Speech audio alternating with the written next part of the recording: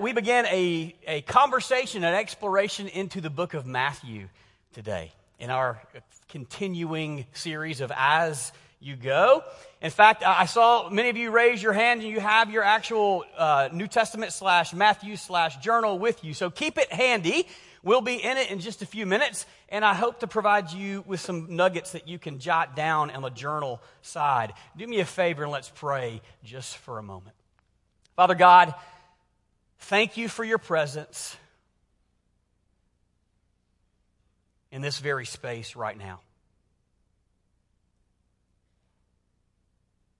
Thank you for your presence in the lives of everyone in this room. Father, for your presence in the lives of those who are even hearing me say these words, whether they be online or hearing this later. Father, as we begin to dive into the Gospel of Matthew, may we see your Son, Jesus. And it's in his name. His name. Through the power of the Holy Spirit, I pray. Amen.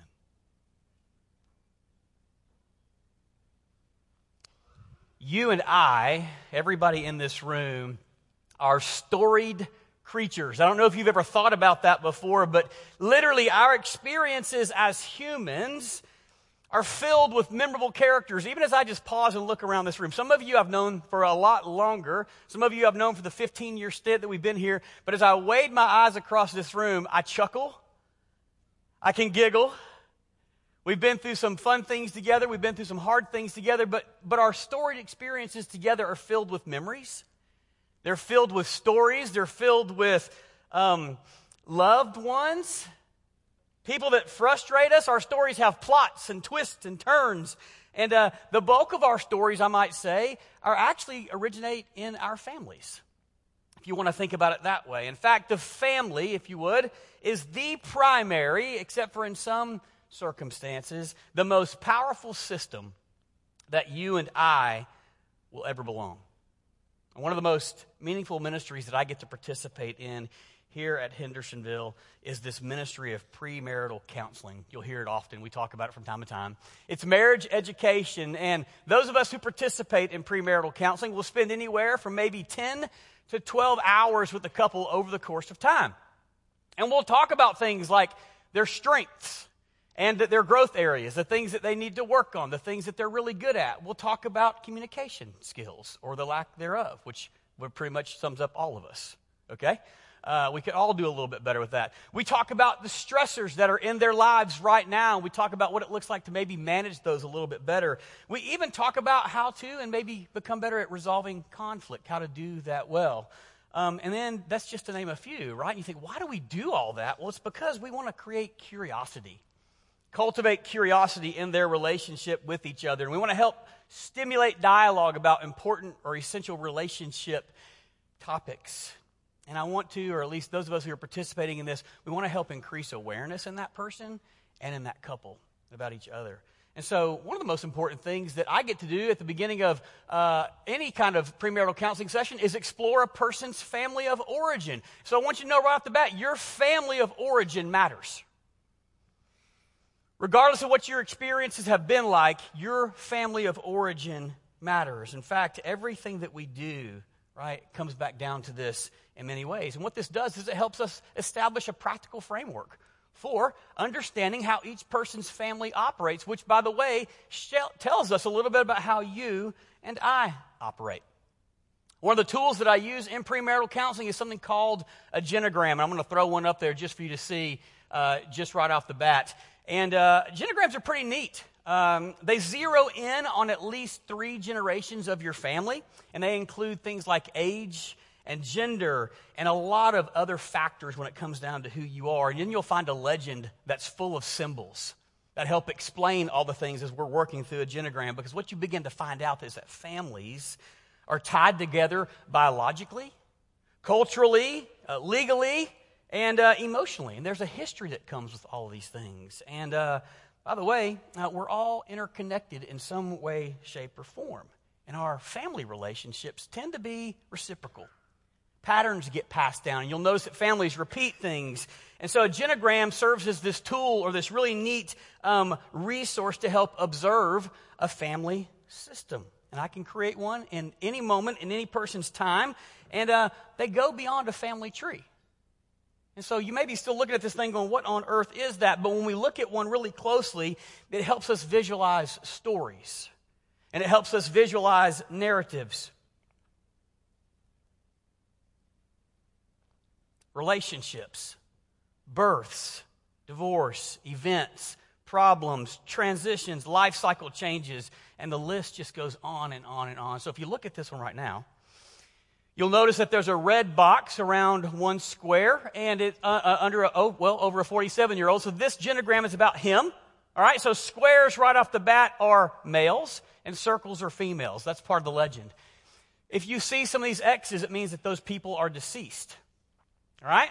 So you'll notice that the 47-year-old has two sisters, and you see that their fathers passed away. Whew.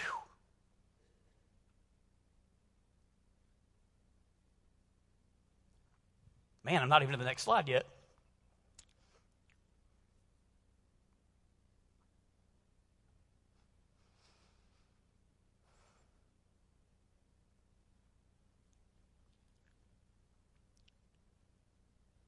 You'll notice that his wife died in a tragic car accident. They had a daughter. She was 16 when this happened. You'll notice that he had a brother that died very tragically at 12. And you'll notice that he was remarried a year after the death of his first wife. So you can imagine, if I put some more lines up here, there's some complexities, right? There's some things up here that we could go into really in depth with. But when you see it like this, it's kind of incomplete. It may not mean much to you. In fact, without names, it may not even be meaningful to you at all. But if you put some names up here, you find out that it's a little more personal. Right? This is part of my genogram. So these are my family names. And so you can see real quickly that as you begin to look at these things, you begin to learn a lot about people, and you learn a lot about their experiences. And all of these things are not just names, they're stories, they're narratives about who create who we are. Right? Does it make sense? Are you tracking with me? Some of you have probably participated in one of these before, but maybe you may be asking, why on earth are you even talking about this stuff? Why does any of it matter? Well, it's because genograms tell us a lot about who we are. And so for this reason, because everybody in this room, everybody who can hear me, you and I, we all seek to define ourselves, right? And you and I end up asking one of the most fundamental questions of our entire human existence, which is this: who am I?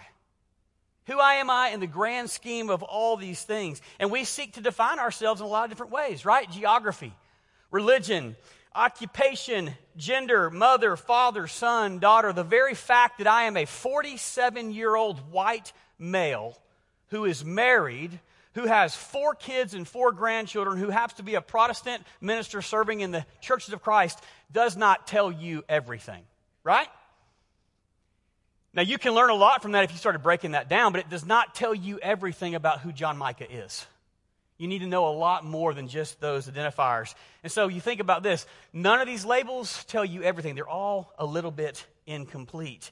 But if we're not careful as we begin to label ourselves, we can construct this false identity of who we are and where we receive meaning and value and all these things. And so exploring our family of origin helps us understand our identities. So think about this. You may think, why on earth, why haven't you gotten to the book of Matthew yet? Thanks for asking, Megan, because we're going there now. Matthew's original audience was probably asking, who are we? Who are we? So if you got to take a few minutes, even as you go throughout Matthew this entire time we're studying this, and imagine their context. Imagine their cultural, social, political, and religious environment, just to get a little bit of idea between 80 and 90 AD, to think about why would this church, why would these new Christians who don't even know they're Christians yet really, why would they be asking who they are? Well, the Roman Empire is the dominant force. They live under Roman occupation. Rome is in charge. There is power and there is violence and there is oppression, and Rome does not care about the marginalized. The Jewish people had witnessed the fall of Jerusalem. If you are a Jewish person, you have also witnessed the destruction of the temple where everything happened. Galilee is crowded. The land is in crisis. Conflict between Romans and Jews is escalating and it was ongoing. And not to mention the Jewish people were at odds with each other, right? There's divisions there. You've got Sadducees, you've got Herodians, you've got Essenes, you've got Zealots, you've got scribes, you've got priests, you've got followers of John the Baptist. Whew. And you've got the Pharisees, who are kind of the last ones standing, just trying to hold all their traditions and values together, and they're trying to do the right thing. And then you have this little group of Jesus followers, this new movement of people that to everybody else, it just looks like one more division. And they are all living in this intersection of cultures, variety of influential religious trends, and most of it, if not all of it, threatened every bit of their traditions and their values. And they're experiencing trouble from within and trouble from without, and tension is growing. The Gospel of Matthew is shaped by the challenges of the church then in her own time. There's conflict. Listen to these really carefully. There's conflict, there's division, there's isolation, there's polarization, there's outsiders, there's insiders, then there are political and religious leaders who are co-opted, mistrusted, and discredited, and the cultures just continued to clash. Is it starting to sound familiar? That's their culture. The Gospel of Matthew is shaped by their challenges. It's amazing. Matthew is written in the face of growing crisis, and what Matthew is going to do in this Gospel is attempt to provide them with what they need most, and that is a really big word, identity. They need to know who they are. And so Matthew's going to write to help them figure out who they are, but more importantly than that, he's going to help them figure out who Jesus is. And that is probably the most important thing that we're going to see unfold in Matthew. Matthew is going to help us see who Jesus really is. So if you're a note taker, here's the truth for you as we begin. All of this matters for this reason. And why go through all the length of this? Because of this. Jesus redefines the identities of those who follow him. Something we've really got to consider. If Matthew's going through all this work to describe who Jesus is, there's a reason why. Because Jesus redefines the identities of those who follow him. Here's what I'll say about that. In our context, in their context, you and I must understand and embrace who Jesus is because his identity actually really matters in this conversation. Because if you and I get Jesus wrong, if we misunderstand who Jesus is, then it's going to affect our entire lived experiences as disciples of Jesus. And it's going to affect everybody else around us if we, in fact, misunderstand who Jesus is. So Matthew wants to know without a shadow of a doubt who he is. You'll see a word doubt up there. I could go into length about doubt, right? If I really just asked for a show of hands this morning and for us all just to be really transparent and vulnerable and say, where are you really with this word when it comes to Jesus and when it comes to our faith, especially in this tense world that we live in? And I said, how many of you, or what's it look like, or how often do you experience doubt? We could have that conversation. Young and old, I'm sure that doubt is a part of our conversation. So Matthew wants us to know who Jesus is. So you're faced with this question. Who is he? Who is Jesus? And so Matthew begins with this lineage, and our first temptation, go ahead if you don't have this thing picked up yet, I will tell you, your first temptation anytime you come to a list like this is to go, nope. I can't even pronounce half the words in that chapter. I don't know what their names are. I'm just going to bypass it altogether. I'll come back to it. I'm not even sure why they put that there. Right? Or we just go, no big deal, we'll rush through it real quick and we'll fly through some names and misunderstand it. It's not a big deal. That's our first, not just yours, it's our temptation. There's lots of these in the Bible, and sometimes we go, I don't even know if that, I'm not going to attempt this. Right? You know, it's somebody's worst fear when you ask them to do scripture reading in the morning. You go, hey, give them Matthew chapter 1, just for fun. Let's watch them squirm. Right? I've probably read it no less than 20 times this morning, just to make sure I pronounce them right, and guess what? I'm still probably going to pronounce it wrong, Okay? So, you've got this book in front of you, but there is so much more than just a list of names in Matthew. So slow down and listen to the significance. This is Matthew chapter 1. Go ahead and open it if you're not there already. This is Matthew chapter 1, 1 through 17. Yes, we're going to read it because it's really important. That's what I want you to understand, all right? Students, I know. Well, I should have just numbered you off and said, you pronounce this one, you pronounce this one, you pronounce this, and we'll just have a lot of fun with this. Max, you would have loved it, I know. Here we go. Matthew chapter 1, 1 through 17. The book of the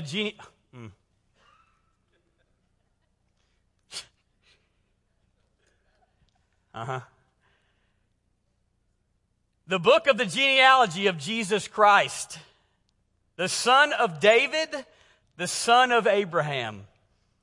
Abraham was the father of Isaac, and Isaac the father of Jacob, and Jacob the father of Judah and his brothers. And Judah the father of Perez, and Zerah by Tamar, and Perez the father of Hezron, and Hezron the father of Ram, and Ram the father of Abinadab, and Abinadab the father of Nahshon, the father of Salmon, and Salmon the father of Boaz by Rahab, and Boaz the father of Obed by Ruth, and Obed the father of Jesse, and Jesse the father of David the king. And David was the father of Solomon by the wife of Uriah. And Solomon was the father of Rehoboam, and Rehoboam the father of Abijah, and Abijah the father of Asphah, and Asphah the father of Jehoshaphat, and Jehoshaphat the father of Joram, and Joram the father of Uzziah, and Uzziah the father of Jotham, and Jotham the father of Ahaz, and Ahaz the father of Hezekiah, and Hezekiah the father of Manasseh, and Manasseh the father of Amos, and Amos the father of Josiah, and Josiah the father of Jeconiah, and his brothers at the time of the deportation to Babylon. And after the deportation to Babylon, Jeconiah was the father of Shealtiel, and Shealtiel was the father of Zerubbabel, and Zerubbabel the father of Abiud,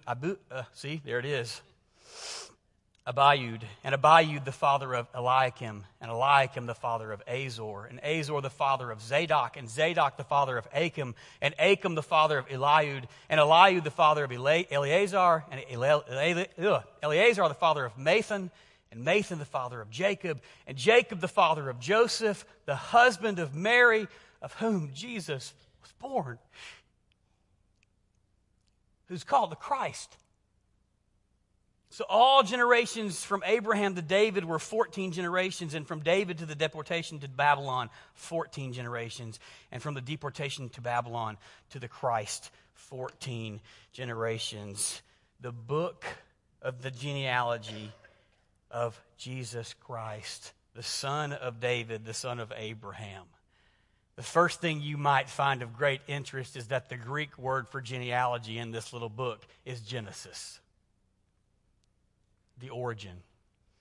This is the Genesis of Jesus. This is the origin of Jesus. Something new is happening. This is why I asked Leslie to read John chapter 1, verses 1 through 5. Something big is happening with Jesus' arrival into the world. Something new is happening. Something new is beginning. New life, new identity, new orientation. I don't think the word is an accident.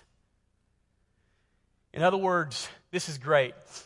The story of new creation is the very first movement in the gospel presented by Matthew. And Jesus Christ is the one who's going to bring all these promises and purposes to fruition.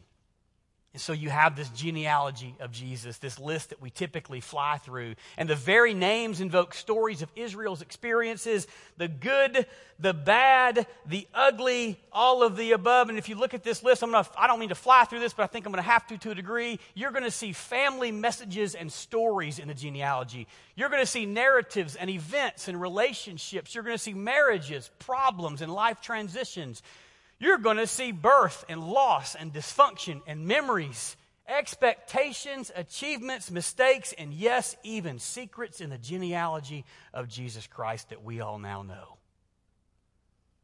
God has been bringing his people to the point of Jesus' first arrival, reminding us that God is involved and intervenes in all human experiences. The genealogy of Jesus is kind of a big deal. Nothing is hidden. God is the one who takes initiative. He calls Abraham and selects David, but both men failed miserably, which we'll talk about here in a second. They both had a sketchy past. Students, I tried to figure out a way to say this that would include you. I'm not trying to throw shade on David or Abraham, right? That's the word Blake's trying to teach me. But there's some shady people in Jesus' family history, and these two guys are part of it. But God remains faithful. So here's a second truth for you. God is present and works in irregular ways through a variety of different people. There is no end to God's creativeness when it comes to how he works through human beings. In fact, we come across names that we don't expect. We come across names that aren't even there because some have been omitted. And then we've got 4 in particular that jump off the page a little bit. And there's a lot of discussion as to why. So don't be confused as to why they're actually there. But then, for women to appear in a genealogy was a little strange. And it caught people off guard. You may read that and go, why are they there? Well, check this out. Tamar is a Canaanite. Don't get hung up on her behavior. All right? She may have tricked her dad into thinking she was a prostitute, but her dad was going to see a prostitute. Okay? So, Tamar is a Canaanite. Rahab is from Jericho. Ruth is a Moabite. And now you have Bathsheba, who's not named. She's called the wife of Uriah, and she's a Hittite. Here's why I love this one. Because of David's behavior. Because of David's mistreatment of Bathsheba as he violated that entire circumstance, he robbed Uriah of having a genealogy. He has no children. He has no list of names. But I love this because Uriah's name shows up in the most amazing, popular, astounding genealogy of all earth. Uriah's name will never be forgotten because of based off what David did. Okay? But we see that she is in this and he is in this. She's a Hittite. Each one of them is of non-Jewish descent, which is a big deal because it means that outsiders are included in the promises of God. This is the first time they're seeing this. It's all coming to fruition. God works through the righteous and the unrighteous. Some seem significant or some seem insignificant. Others are disobedient, unfaithful, liars, cheating their blind fathers, committing adultery and murder. By the way, one of the guys in there, probably a mass murderer. We got to pause and take a look at him. Female, male, Jews, and Gentiles, all alike, they are included. So the third truth would be this. The brokenness and sinfulness of the world is not the final reality. You may look at your family history and your genealogy and go, what a mess. Yes. I would challenge you to go look at any family tree in the Bible and find where one's not a mess. Filled with messes. It's who we are.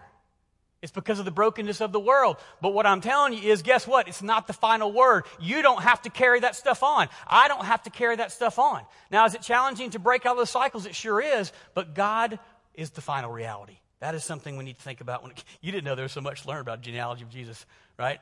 There's so much more here than just a bunch of names. It's blown me away as the more I have dug into this. And so all of these names reflect the people or a people and their experiences with the one true God, get this language, who has always been with them.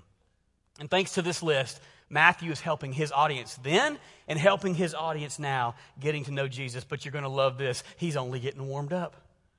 We're just in chapter 1. This is just the first 17 verses. So now we're going to switch over a little bit over to this birth narrative. So here in a second, we're going to check out Matthew chapter 1, 18 through 25. So go ahead and have your finger there. Matthew continues to tell us who Jesus is. And I will say this, it seems like every word that's written in this is carefully chosen and intentionally picked out in depth. And so what we're going to have now is you're like, why did we do all that genogram at the very beginning?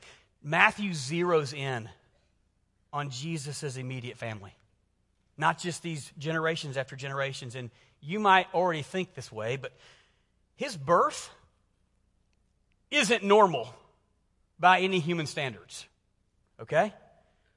And you and I, from a distance, are witnessing a family secret in the making. And for anybody involved, this would have been a hard circumstance to walk through. Whether you were Mary or Joseph or the family, everybody involved, this would have been challenging. And so at first glance, it looks like something has gone terribly wrong. This is chapter 1, 18 through 25. Kidding me? Now the birth of Jesus Christ took place in this way. When his mother Mary had been betrothed to Joseph, before they came together, she was found to be with child from the Holy Spirit. And her husband, Joseph, being a just man and unwilling to put her to shame, resolved to divorce her quietly. But as he considered these things, behold, an angel of the Lord appeared to him in a dream, saying, Joseph, son of David, do not fear to take Mary as your wife. For that which is conceived in her is from the Holy Spirit. She will bear a son, and you shall call his name Jesus. For he will save his people from their sins. And all this took place to fulfill what the Lord had spoken by the prophet. Behold, thee, or a virgin, shall conceive and bear a son, and they shall call his name Emmanuel, which means God with us. When Joseph awoke from sleep, he did as the angel of the Lord commanded him. He took his wife, but knew her not until she had given birth to a son. And he called his name Jesus. So you have this little genogram here. It's not complete. We don't know a lot about a lot of the names here, even though we do know a lot of names. But verse 19 in this little chapter takes us into Joseph's thoughts, which is pretty interesting if you've never thought about it that way. And we see this account from Joseph's perspective, which is different than other accounts. We see as Joseph faces a really difficult decision. And in him, we hear him narrate his response in his head. And I will say this, here in this text, here's what I love about this. You and I learn all we need to know about Jesus' earthly father. His character, who he is, we see in this few sentences. He's not aware of the Holy Spirit's role. And all he can do is assume that the person that he's engaged to marry is now pregnant with likely another man. And so if you saw it on paper, this is what it looks like. You see that he's going to break this thing off. They're engaged, but he's going to break this thing off quietly because he's a just man, he's a righteous man, and he does not want to publicly humiliate Mary. We learn everything we need to know about Joseph's character in this piece. He makes the decision before the angel even appears to him and describes to him what is happening. Then an angel visits him in a dream and explains everything, and he begins to explain who Jesus is. And I would say that probably here in chapter 1 and verse 23, after Joseph wakes up, one of the most significant things about him waking up is that he says, okay. Very similar to Mary saying, let's go.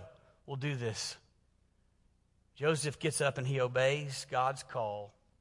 He names Jesus, and he becomes the next one in his family lineage to accept the call to follow God. Who is Jesus? Well, even his name is pretty significant. Similar to Joshua, it would have been a very popular name back then, but even his name reminds them that God has always used people to deliver them from their circumstances. So verse 23, if you're looking at your Bible right now, says this, and they shall call him Emmanuel, God with us. So the reality is this, when Jesus is born, Matthew literally gets to say, God is with us. God is present with us in this brokenness, in this mess that you find yourselves in culture, in the Roman occupation, in all the division. God is with you in this mess, but he's with you in a new, present, unique, and special way in Jesus. So you and I have got to understand Jesus from this point of view. He is God with us, and there's nothing in the text that tells us that stops. He is God with us. Jesus will manifest God's presence, and he is fulfilling things along the way. And so what does Jesus, or does Matthew help us do? He literally helps us see who Jesus is. He's also pastoral in the way he writes. I mentioned this earlier. Disciples often struggle with doubt and faith. And so as we read through Matthew, we're going to find that it's written to encourage us in our circumstances. Matthew is somebody who calls us into full participation. He's going to write to effect definitive change in the way that you and I live and think. And then he's going to find this out, that disciples are invited to orient their lives around Jesus. Nothing is more important than who we believe Jesus is and how we model him. That is why all of this matters. And we come to this fourth truth, which is this: our understanding of who Jesus is determines the kind of disciples that you and I become. Again, if we get Jesus wrong, if we misunderstand Jesus, our life as disciples is going to be off. It's not going to be in sync or oriented around who Jesus is. Therefore, our discipleship is going to be a little off, if not completely off. And we have to ask some questions. Are we going to be a people who construct a Jesus out of our own image? Or will we embrace the Jesus revealed in the Gospels? So as we read through Matthew together over these next 28 weeks, may we invite the Holy Spirit to examine our religious lives and practices in light of who Jesus is, not in light of who we want him to be, or think that he is, or wish that he was. Because Matthew writes so that we would know who Jesus is. You could even look at it this way. I don't know if you like this language or not, but you could also view some of what Matthew is as a training manual for discipleship. Because he wants us to see and live in the world, in our culture, in our religious, political, and social context under the lordship of Jesus. And so as we read Matthew, may we read Matthew with the reality of who Jesus is. Our identity as disciples and participation in discipleship begins and ends with the reality of who Jesus is. I'll explain that statement just briefly as we close. Your identity, my identity as a disciple, and our participation, which is key in this, is not an inactive participation, it's active in discipleship, begins with Jesus and ends with Jesus, and it's based in the reality of who Jesus is. All these things that we've talked about. Open back up to Matthew if you don't mind. This is pretty fascinating. We'll get to this as we close out. But what's neat is Matthew bookends his entire gospel with the same truth. Turn over to Matthew chapter 28, starting with verse 16. I'm going to highlight verse 20, but verse 16. Now the 11 disciples went to Galilee, to the mountain to which Jesus had directed them. And when they saw him, they worshipped him, but some doubted. It's been there from the beginning.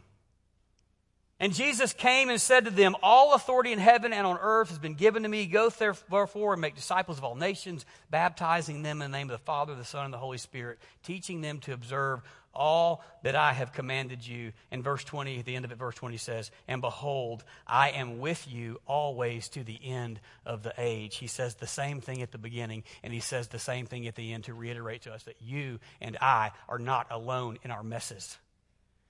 You are not alone in your brokenness. You are not alone in all of these things that we are faced with. I am not alone. We are not alone. By the way, we're all together in this, which makes these things a little bit easier to stomach when we are going through challenges. But this is a story of a God, the God, who does not abandon us no matter how bad that we think that our circumstances are. So we've really got one question at the end of this whole thing, and that is, will we follow him? At the end of the day, that's the question. And so we have this time for invitation, right? And so there literally may be someone who's hearing this who practically is thinking, I think that I want to consider surrendering my life to Jesus for the very first time, and I want to begin a life of discipleship with him. And you can do that. We can do that. We can begin in baptism with you this morning. If that's not where you are, maybe you have been a disciple or you have been a Christian for a lot of years. And your participation, like so many of us, has been in and out, not this. Not just this hour that we participate in on Sunday morning, but our lives as disciples. So maybe it's an ongoing invitation this week, today, to see everyone and to see all experiences in the world, our relationships, this city, and others through the reality of who Jesus is and who we are because of him. I almost asked you, Blake, to get back up here and sing a song that you guys did at the very beginning, because we sang about it at the very beginning. There is salvation in his name. His name matters. Jesus is madly in love with you. He has a long and loving gaze upon you. Your identity matters, and your identity in him matters even more. If you want to confess Jesus for the first time, if you just need prayers for your ongoing journey, please stand with us as we come and sing.